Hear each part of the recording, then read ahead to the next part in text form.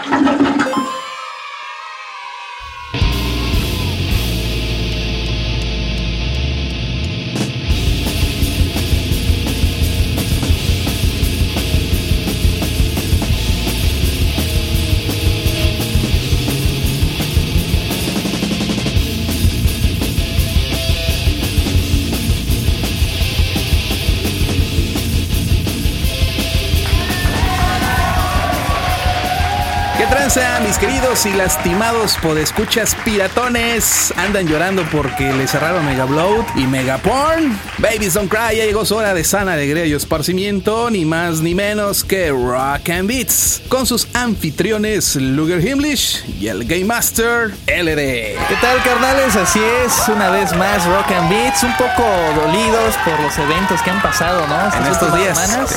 Sí, muy cabrón lo de Mega Upload y Megaporn, que muchos han estado muy tristes, casi al punto de suicidarse. Era un parte de sus vidas, ¿no? Es una parte fundamental de la vida en el internet. Pues toda esta situación con la ley de la sopa. Todavía aquí en México viendo el pedo de la ley Doring. Sí, que ya nos la quieren aplicar, sí. Que sí, que no, pero pues a ver qué, ojalá y no, porque si no ya nos fregaron, ¿no? Y bueno, yo de todos modos, aunque la ley sopa ya para cuando se... ¿Ya se les enfrió? Ya se les enfrió, pero no se olviden que todavía está el acta, sí, que es una ley que además de piratería tiene que ver con cuestiones de falsificación y... O sea, el chiste es que le quieren meter algo, el ¿no? chiste es que quieren chingar y bueno, al menos ya chingaron un poquito con la clausura de Mega Upload, pero bueno, vamos a hablar más de este tema.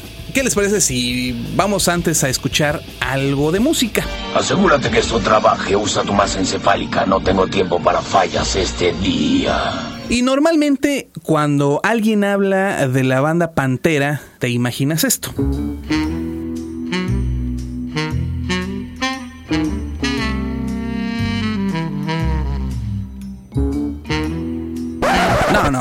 No mames, no, me refiero a Pantera. Ok.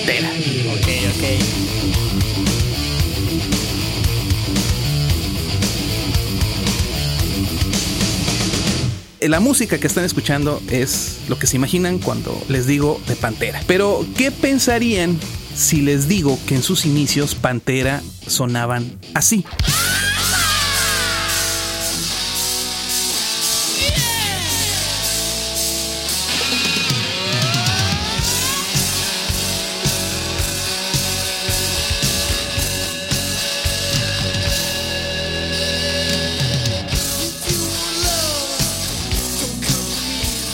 ¿Qué es esa madre, güey? Pues sí, resulta que Pantera, la banda surgida en Arlington, Texas, y formada por Vinnie Paul y el fallecido Dimebag Darrell en 1981, eran una banda más de glam metal. Originalmente, con el vocalista Terry Glaze, lograron sacar su primer álbum, Metal Magic, en 1983. Sacaron uno más en 1984 llamado Projects in the Jungle, para finalmente en 1987 reemplazar a Terry Glaze por Phil Anselmo en su tercer disco, Power Metal, que aunque más pesado, todavía contenía trazas y olores del glam que los caracterizaba. Después de esto, en 1990, dieron un giro de 180 grados con Cowboys from Hell, que con su nuevo estilo de thrash groove metal los catapultaría a la fama. Pantera después renegaría de sus producciones glam, pero pues ni modos, Pantera hizo lo que tuvo que hacer. Ya después decía, no, ya así como que les daba penita ajena. Sí, como que les daba vergüenza. Sí, la Pantera se desató, es el chiste, ¿no? Sí, más extremo. Éramos nosotros,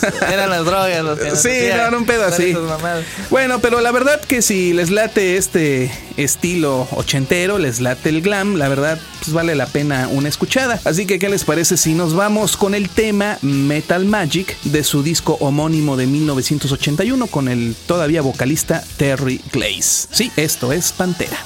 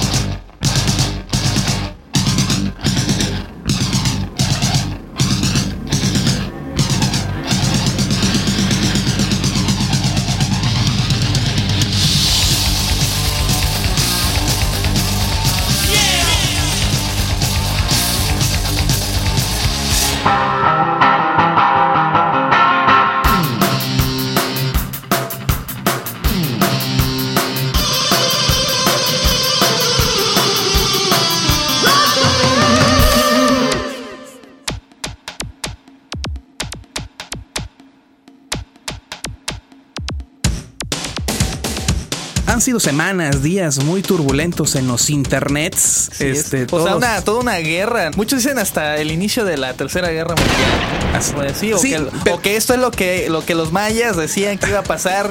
Pues yo creo que sí. Se podría decir que es como la primera guerra virtual. Pues sí, casi.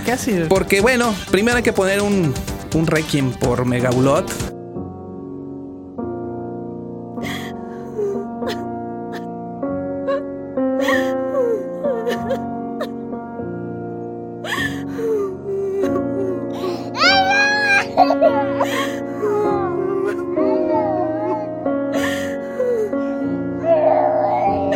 Claro, sí.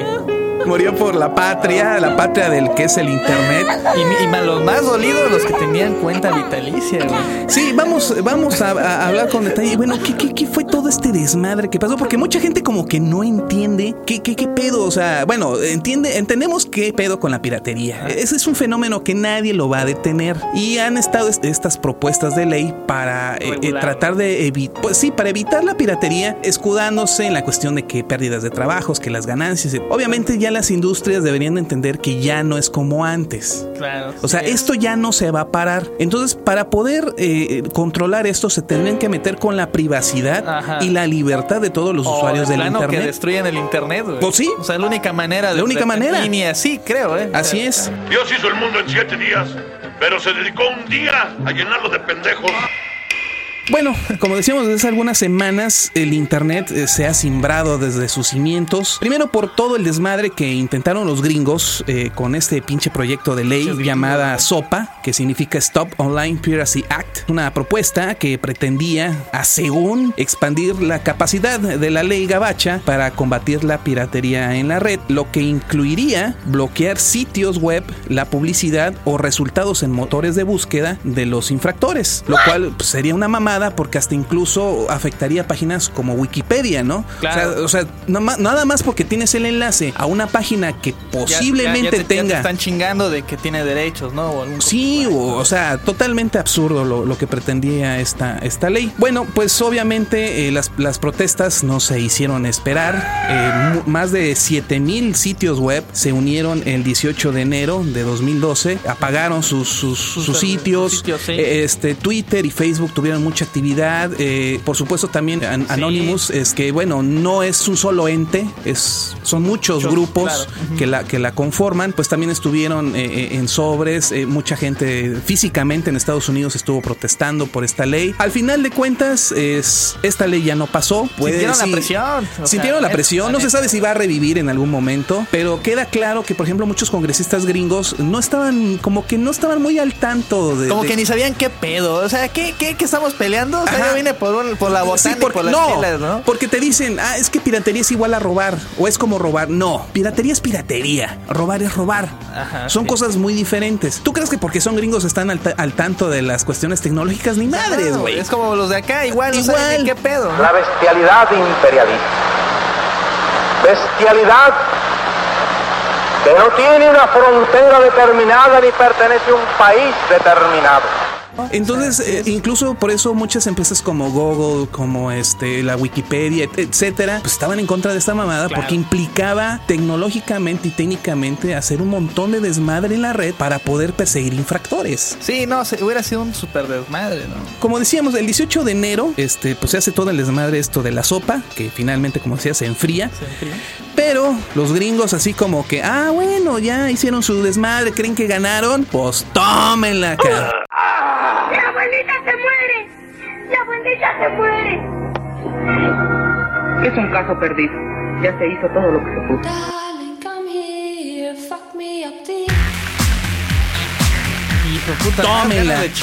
Al día siguiente, el Departamento de Justicia gringa le hace pues un golpe bastante bajo a los internets, y el 19 de enero de 2012 arrestan al fundador de Megaupload, Kim Schmitz, alias Kim.com, que sería .com. Así se pone ese güey. Pues lo arrestaron en Nueva Zelanda y pues cerraron el sitio. Pero ¿cómo chingados lo fueron a traer desde allá? O sea, realmente está muy raro. Bueno, sigue en Nueva Zelanda este cuate. Lo curioso es que Megaupload como empresa estaba establecida en Hong Kong. Sí. De hecho, los usuarios de Hong Kong y de China no podían acceder a Mega Upload. Sí, ¿no? Curioso. Yo supongo que para justamente evitar pedos. King.com vive, bueno, en Nueva Zelanda, aunque es de origen alemán, pero tengo entendido, no sé si todos o parte de sus servidores estaban en Estados Unidos. De hecho, fue por eso que lo agarraron. Pues entonces, agarran a este güey que todavía está en proceso. Digo, para cuando escuchen esto, supongo que a lo mejor, no sé si ya lo habrán extraditado a Estados Unidos, porque es lo que están buscando. Y bueno, chingaron a Mega Upload, que es una de las páginas más visitadas en el internet, con miles de millones de archivos. ¡No! ¿Por qué no te digo? ¡Lo odio! ¡Muérate! ¡Muérate! ¿Qué me necesitas?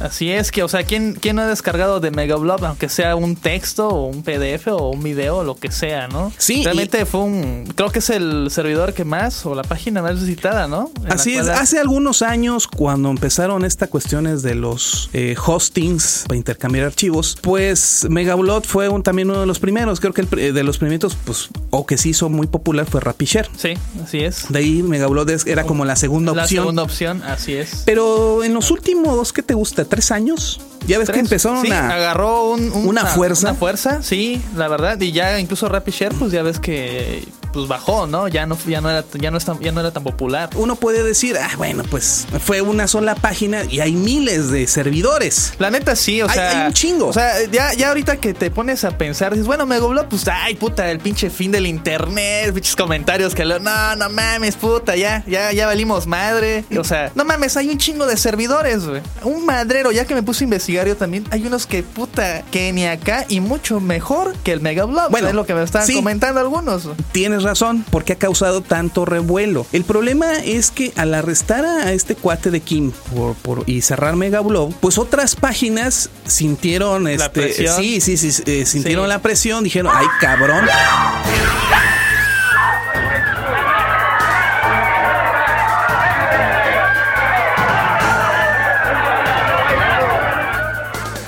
Pero no tardaron creo que ni un día. Cuando, por ejemplo, los más populares que eran FileSonic y FileServe. Por ejemplo, FileSonic cerró según la onda de que ya no puedes compartir archivos con terceras personas. Tienen que ser tus propios links. O sea, no mames. O sea, yo cuando a mí me aplicaron esas, estaba bajando mi archivito, yo error, digo, pues ya no ha de estar, ¿no? Le doy clic derecho, dijo, pues voy a ver si efectivamente mi link ya murió. Ajá. Y veo que no. O sea, no, me sale el mensaje de que no, que solo puedes compartir, bajar tus propios archivos. Digo, no mames, o sea, esto ya valió madre. O sea, mi cuenta está muerta. Mi cuenta FileServe valió madre. Mi cuenta de 2 años, güey, malditos sean, güey. Ambos, FileSonic y FileServe. Así es, la aplicaron igual y no sé quién otro. Pero una jalada, pues, y lo chingón de esos servidores, o sea, ¿quién quieren engañar? Es el compartir esos links. ¡Odio todo esto! Yo lo odio también. Ahora nos vamos con más música. ¿Qué te parece si nos vamos con una petición ahí de tu cuate? Es un cuate tuyo, ¿no? Claro, sí, del grupo de Street Fighter de México en Steam. Claro, el Kiko Godskill, mejor conocido en el bajo mundo. En los bajos mundos. Que pues sí, ahora sí que decía que metíamos música. ¿Cómo fue que te dije? ¡Oh, man! Sí, nos había pedido ahí la petición de una banda que, bueno, realmente no lo vamos a no vamos a poderle complacer del todo porque es una de las tantas bandas que están vetadas en este programa. No vamos a mencionar cuáles hay porque podemos ofender a alguien. Sí, porque podemos ofender a alguien. De hecho, ya tal vez borramos su comentario, güey, por no lo lee. No es cierto. No, porque pues no se trata de eso. Digo, claro. Yo sé que cada quien tiene sus gustos y bueno, aquí hay como que ciertas lineamientos por parte de digamos, ¿no? Algunos lineamientos corporativos de este podcast así que no permiten que ciertos grupos. Los jefes allá arriba no lo permiten. ¿Qué más quisiéramos nosotros, verdad? Así es. Entonces, pues, pero algo que sí podemos pasar en este programa es Children of Bodom.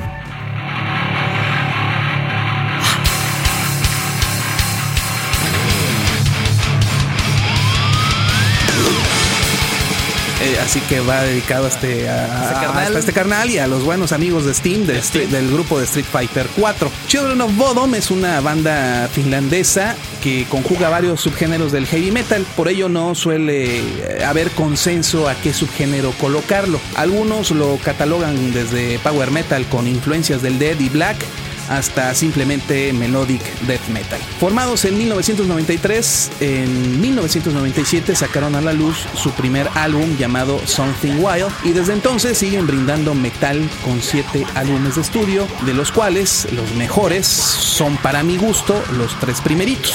Something Wild, Hatebreeder y Follow the Reaper. Una banda bastante popular entre la comunidad metalera. Nos vamos con un tema ya clásico. Esto es Death Knight Warrior de su álbum Something Wild de 1997.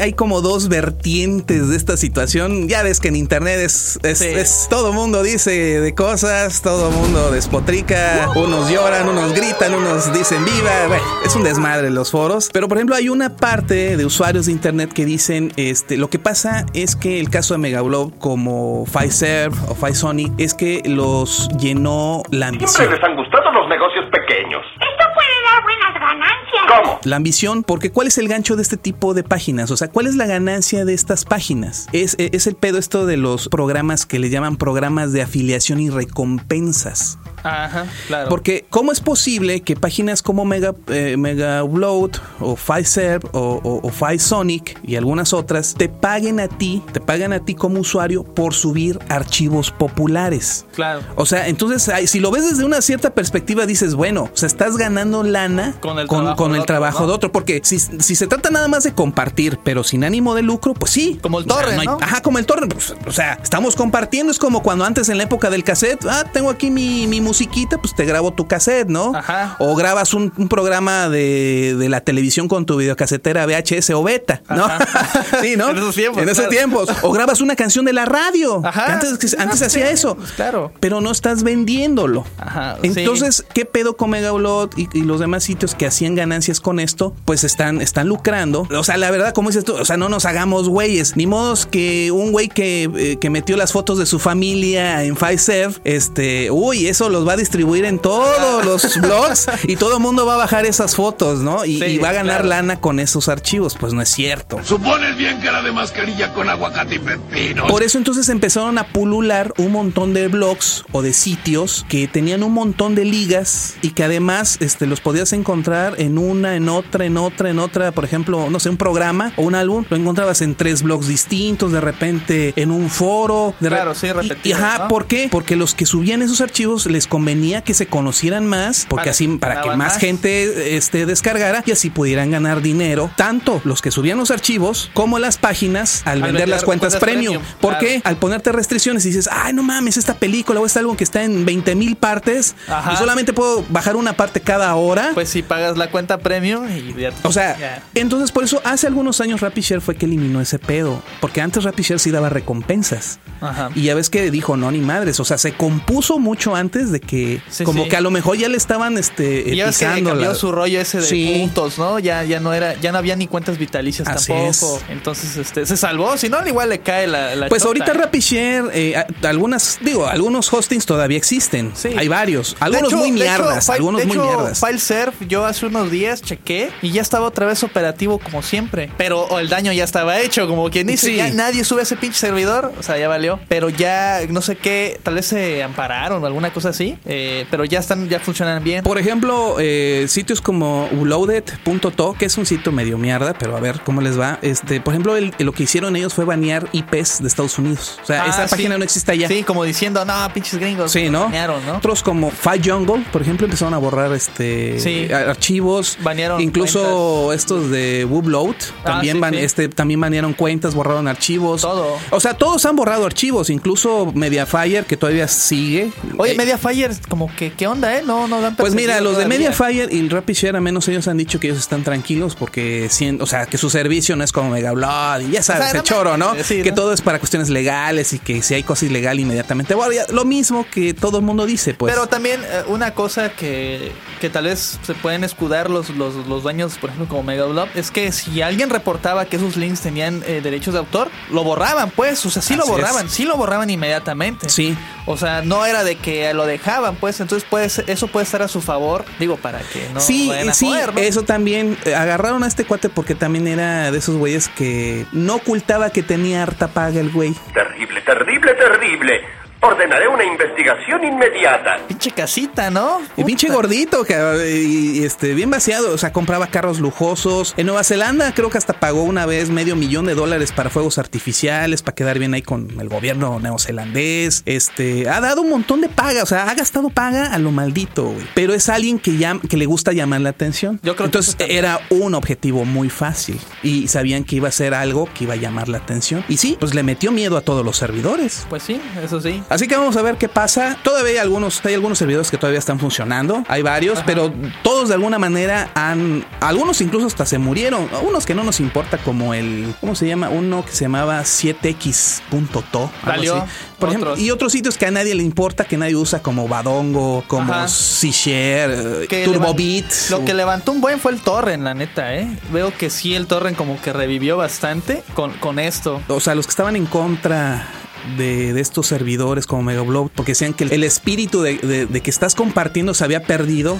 Entonces todos dicen, pues no mamen, lléguenle a los torrents. Pues sí. Claro, eso sí, descargas, comparte tú también, porque ahí el pedo son de las semillas. Sí, sí. Todo el mundo tiene que compartir para que los archivos sigan viviendo. No que hay muchos que son los leechers, pues, que nada más descargan y se van. Pero qué ¡Poca madre! Sí, claro, es cierto. Pero sí, efectivamente, el torrent es para mí una de las mejores. Digo, porque a veces hay, no solo para bajar cosas que tengan copyright, o sea, que cuesten dinero. Por ejemplo, hay muchas series que no llegan nunca acá. O sea, eso que pedo, pues. O sea, el torrent hace ese servicio, digamos, de difundir esas series. Sí.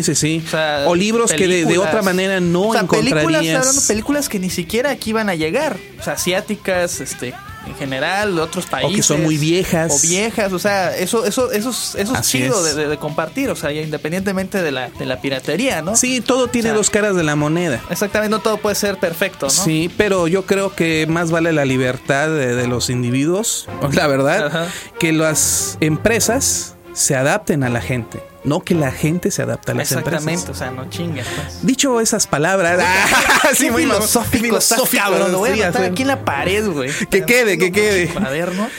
Bueno, lo que queda es que, pues, este es un tema que da para mucho. Seguramente todavía vamos a ver más en este año. No sabemos cómo va a terminar. Seguramente todo va, pues, a calmarse. Los gobiernos como los gringos y los europeos, y espero que aquí en México no hagan la cagada con ese pendejo del pan del Doring, de que quieran meter... México tiene más problemas más graves que ver el pedo de la piratería, la verdad. O sea, ya nomás para que estén al día, casi, ¿no? Sí. Pues a ver qué pasa, ¿no? De entrada, pero esto no lo van a detener. Y Anonymous, que no mencionamos, Anonymous, el boicot que hizo a muchas páginas. Puta, estuvo duro, Duro, y va a seguir, y van a seguir. Sí. Vamos a ver todavía más cosas. Más sangre virtual. Más sangre virtual. Está bien, lo acepto, pero quiero morirme en el valle. ¿Qué valle? Que valle, chinga tu madre.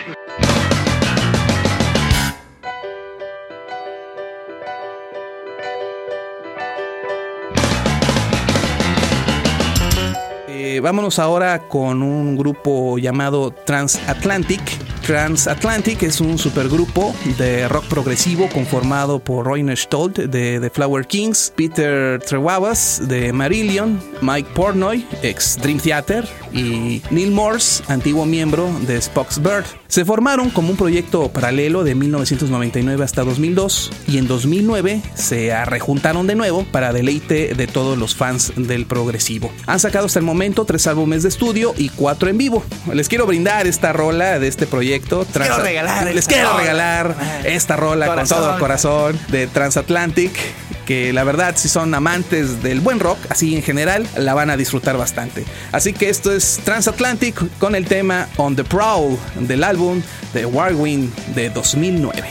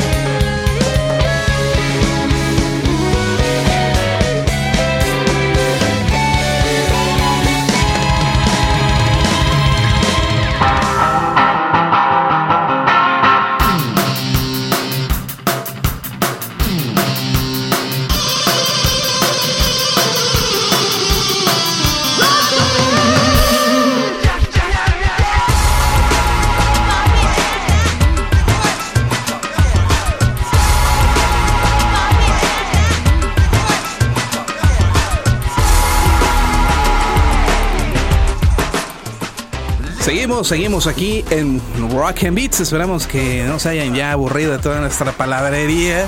Pero es que ha habido mucho que está muy larga esta madre. Bueno, ahora nos vamos con una novedad, relativamente una novedad. Es un jueguillo de estos independientes, de estos indie. Es este juego de Orcs Must Die.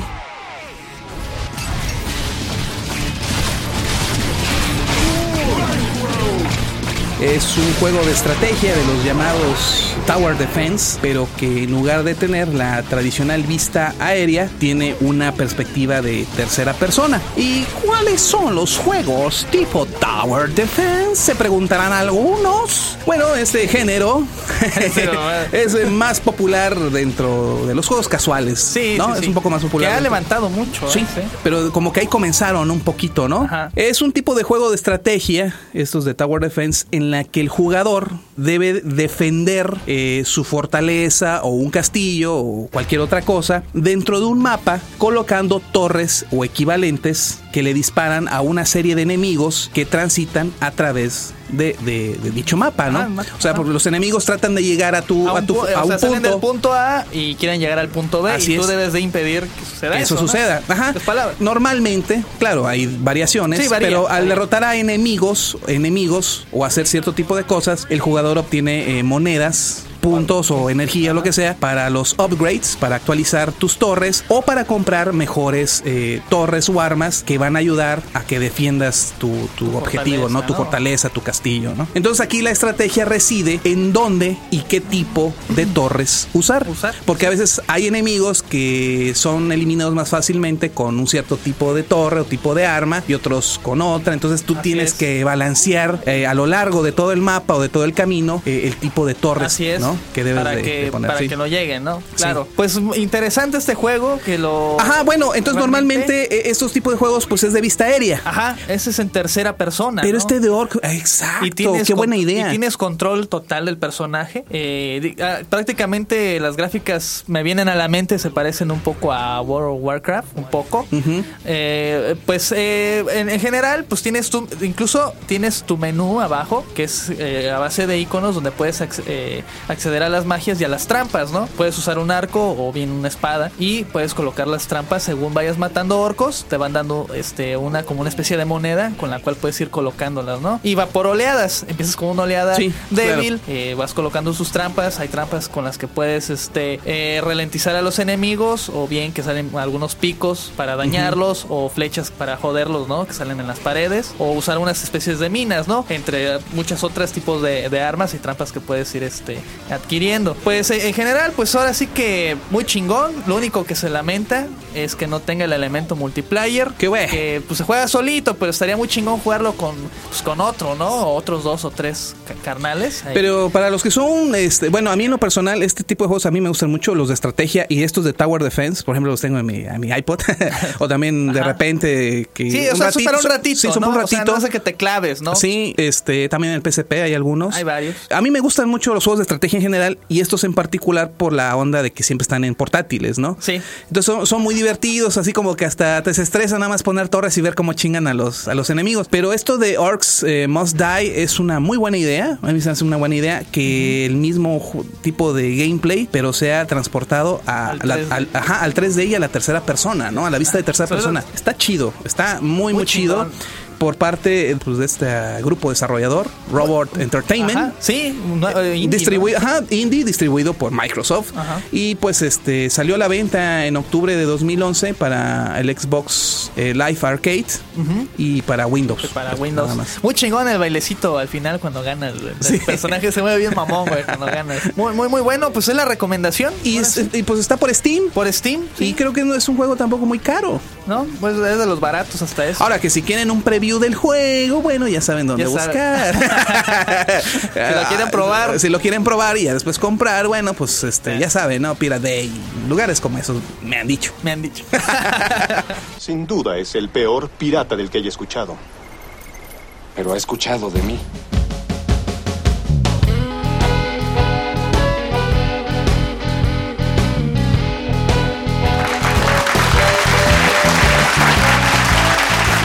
estamos ya en la recta final. Agradecemos a todos ustedes por habernos acompañado en esta casi hora de Rock and Beats. Sí, muy extensa hora. Muy extensa hora. Les recordamos que este podcast solamente puede ser escuchado en www.rockandbeats.tk y www.facebook.com/rockandbeats. Por favor, denle a me gusta. Si ya lo hicieron, compártanlo con sus amigos, con sus cuates, con sus novios, novias, amacios, amantes o lo que sea. También escríbanos, ahí pueden cotorrear con nosotros en nuestro Twitter. Ya somos usuarios de Twitter. Por fin. Rock and Beats 7, así nada más. En Twitter, Rock and Beats 7. Ahí pueden dejar sus comentarios, mentadas de madre, sí, lo que ustedes sea. Quieran. Así que les agradecemos. Nos vamos a despedir ahora con algo de música, pero de la escena local.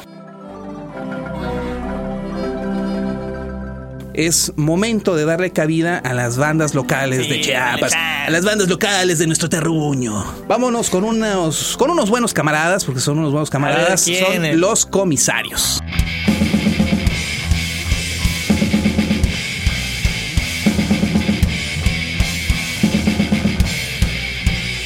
Órale, sí, cómo no. Sí, hemos escuchado muy populares por estos lares. En 1981, la música disco casi había desaparecido. El punk agonizaba y cantantes como Rafael, Sandro y Napoleón iban en declive. El thrash metal comenzaba a sonar con fuerza alrededor del mundo y, por supuesto, los Comisarios ni siquiera habían nacido. Para el año de 1990 se forjaban las que ahora son las bandas leyenda de la historia del thrash, y los Comisarios, por supuesto, aún no existían. Para el nuevo siglo, a inicios del 2008, pues ya sin más cuento, tampoco existían los Comisarios. Es hasta 2009 que se consolida la banda con Comisario Critter, Comisario Destroyer, Comisario Rocker y Comisario Trash, para brindarnos en esta cálida ciudad de Tuxtla Gutiérrez el poder del thrash metal de vieja escuela. Hasta el momento, estos carnales, muy buenos, haciendo thrash old school. Hasta el momento solo tienen un demo que pueden descargar o escuchar en su MySpace, myspace.com/comisarios del metal, y en Facebook, facebook.com/comisarios beers, o bueno, comisarios beers de cervezas. Ahí podrán encontrar todo el material, su ruidero de estos cuates. Y bueno, pues aunque son una banda obviamente local, pues tocan un thrash bastante bueno. Así que los vamos a dejar con estos tuxtlecos de Comisarios y el tema Beer Slam, cerveza y slam, que son dos elementos muy importantes, muy claves dentro del género. Así que yo soy Luger Himmlish y me acompañó como siempre LD. Hasta la próxima. Hasta la próxima.